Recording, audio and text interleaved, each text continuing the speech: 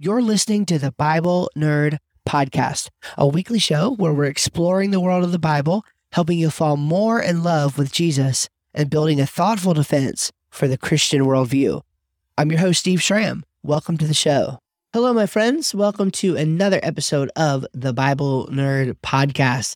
In this one, I want to piggyback on our creation series a little bit with some further comments about creation that I just found interesting. And we're just going to talk through this comment and that I found on Facebook the other day and just unpack it a little bit. I found it really interesting. It was written by Paul Garner. Paul Garner is the author of a book that I recommended throughout the series called The New Creationism. And he is a scientist. I have interviewed him before on another podcast. I have also interviewed his colleague, Dr. Stephen Lloyd, on an older episode of this podcast, which was back just after episode 100, I think, somewhere around episode 100 to 105, somewhere in there. And so you're welcome to go back and check that out with Dr. Stephen Lloyd. And again, these are both gentlemen from the Biblical Creation Trust in the UK. And fantastic folks, and I've enjoyed every interaction that I have had with them. And I just loved Brother Garner because, to be honest with you, he's just one of my favorite creationists. He's level-headed. He's very well put. His way of handling the data and approaching the data is great and generous and just has such a Christ-like attitude. And he's British. How could you not love that? So I wanted to read this quote. He's reflecting in this quote on William Lane Craig's book, In Quest of the Historical Adam. Is the title of this book. It's a new book that has recently come out. I actually just bought it the other day to check it out for myself because it was on sale for $4 or $5. I didn't want to pay the whatever 17 or 27 it was when it first came out. I bought it when I could get it on a deal. I know going into the book what the book argues because I followed Craig's Defender series and everything, and so I sort of already know that I'm going to disagree with the book, but I found these comments by Brother Garner really interesting on Facebook, and I thought I would just kind of read them for you and maybe unpack a little bit, share a little bit of my thoughts, and go from there. So it's a pretty lengthy comment that Dr. Garner writes, and so I may stop through different places of it here, or I might read the whole thing through. I'm not sure yet. Here we go. So he says this, quote, "I have been pondering William Lane Craig's statement in his latest book, In Quest of the Historical Adam, that it is difficult to face with open eyes the terrifying possibility that the young earth creationist hermeneutical claim may in fact be right." From page 16. It seems that what Craig terrifies is that if it is right, we would have to throw out a whole lot of modern science. And it's probably fair to say that's a fear shared by lots of other Christians who reject young age creationism. But is this concern well-founded? Now, we'll stop there real quick. So I love this sort of setup here because it is true that this is the claim on which most old age creationists are staking their ground, okay? This is where they're planting their flag. They're planting their flag on the idea that if young age creationism is true, then modern science is basically destroyed. At the very least, it's unreliable. More likely, it is there's just really no way to gain accurate information about the world. Many people have this fear, okay? And so it's fair. We do hear a lot of opposition from the scientific community to ideas like ours.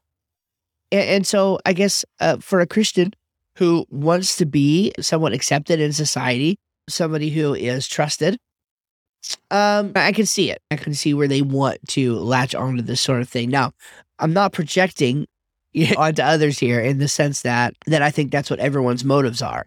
Of course not. I'm just saying that it makes sense why people would have this fear.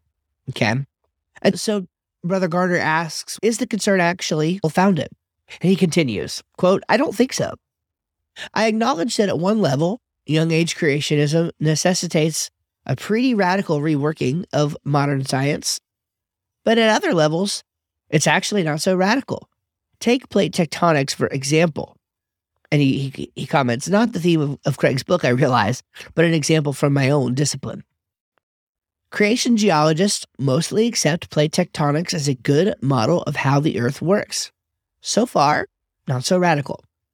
But then we modify plate tectonics theory with the idea of thermal runaway in the Earth's mantle. A bit more radical, but based on pretty robust observations of how silicate materials deform under certain stress conditions simulated in the petrology lab. And then our thermal runaway model predicts orders of magnitude faster plate motions in the past than in the conventional model. Now it's getting pretty wild. However, we then discover that this catastrophic version of plate tectonics not only explains all the same stuff that conventional plate tectonics explains, but it also makes some unique predictions that seem to be observationally supported, such as regarding the depth and temperature of subducted slabs, the presence of low-temperature, high-pressure mineral assemblages in mountain belts, the small-scale patchiness of the magnetism within the magnetic stripes on the ocean floor, etc. And at this point in our strange model, with its curious combination of non-radical and radical elements, actually starts to look quite exciting because of its predictive and explanatory purchase. All right, let me break in here. So I love this example.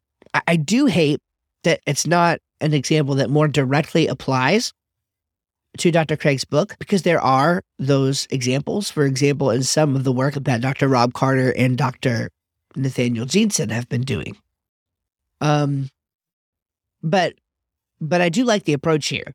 The approach is to say, well, actually, we pretty much agree with what you've got going on in this conventional model, but if we modified it a little bit if we modified the model a little bit to conform to our reasonable understanding of Earth history based on the biblical account, then we can explain even more things than what the conventional theory explains. And so it is a departure from the model because of the time requirements, but you're still based on the same foundation. And without getting overly technical here, this is a pretty simple point to understand. And I think it's a good point when you're talking with people who maybe disagree with you on the issue of young age creationism. This is a good case study. Let's consider this. Do you believe in plate tectonics? And maybe you just do some Socratic questioning or something, once you understand this model, to go through the process. And you can see how it really wouldn't be so crazy to think about. Is it radical? Maybe in the context of the original version of the theory, but is it possible? Is it plausible?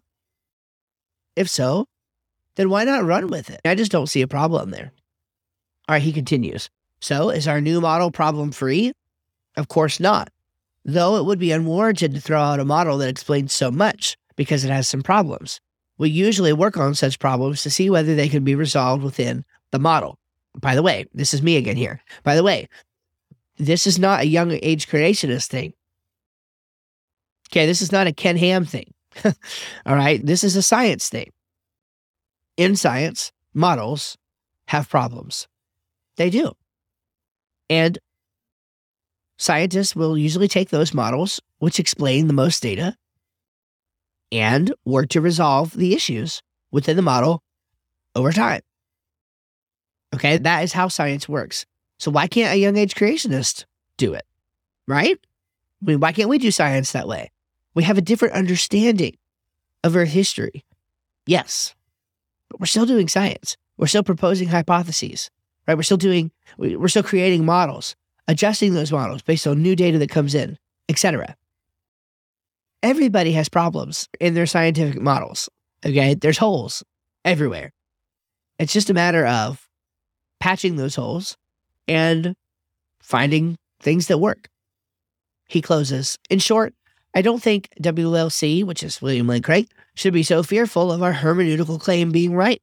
Instead, and I love this, he should be intrigued and excited at the scientific vistas and possibilities that the young age creationist interpretation of the Bible might open up for him. And this is a close quote. That's the end of the quote. Let me just comment to that. This is really something that I've often thought of because I followed Dr. Craig's work for quite some time, and I think he's a fabulous Christian man. I love his work. I think his work on the resurrection and just his contribution to philosophy and apologetics is just amazing. I really do. And what's interesting is he often comes down on the conservative side, the strongly conservative side, on a lot of issues on which people disagree with him. Even people who are huge Dr. Craig fans disagree on some of the examples I'm thinking of are things about Genesis 1, things about the nature of hell, things about, there's tons of things, okay, like this, things about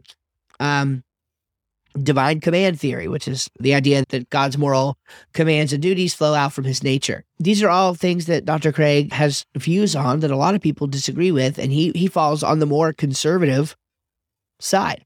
And just from that angle of being a onlooker of the work that Dr. Craig does, I've often hoped that he would come around on this issue, so to speak. And I don't think he will, given his comments, but I've often hoped that he would, in a sense, see the light on this.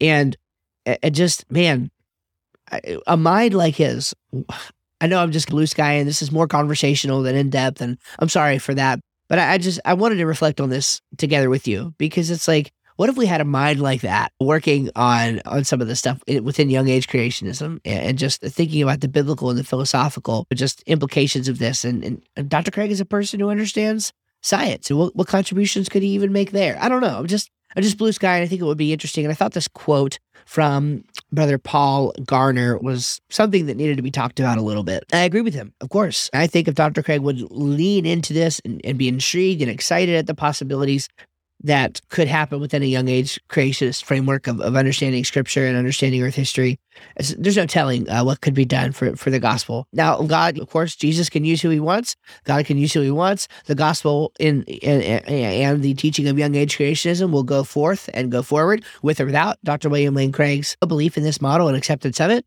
But boy, it'd be sure cool if he did. Just some spitballing and just talking out loud with you here today. God bless, my friends. This is going to be it for this episode. Not sure what we're going to talk about next episode. May continue on the creation theme. I had a really good question that came in about the strongest case that could possibly be made for young age creationism, or for old age creationism. And yeah, I may tackle that on the next one, or maybe not. I don't know. We'll see. All right. God bless. You guys take care. Can't wait to talk to you in the next episode.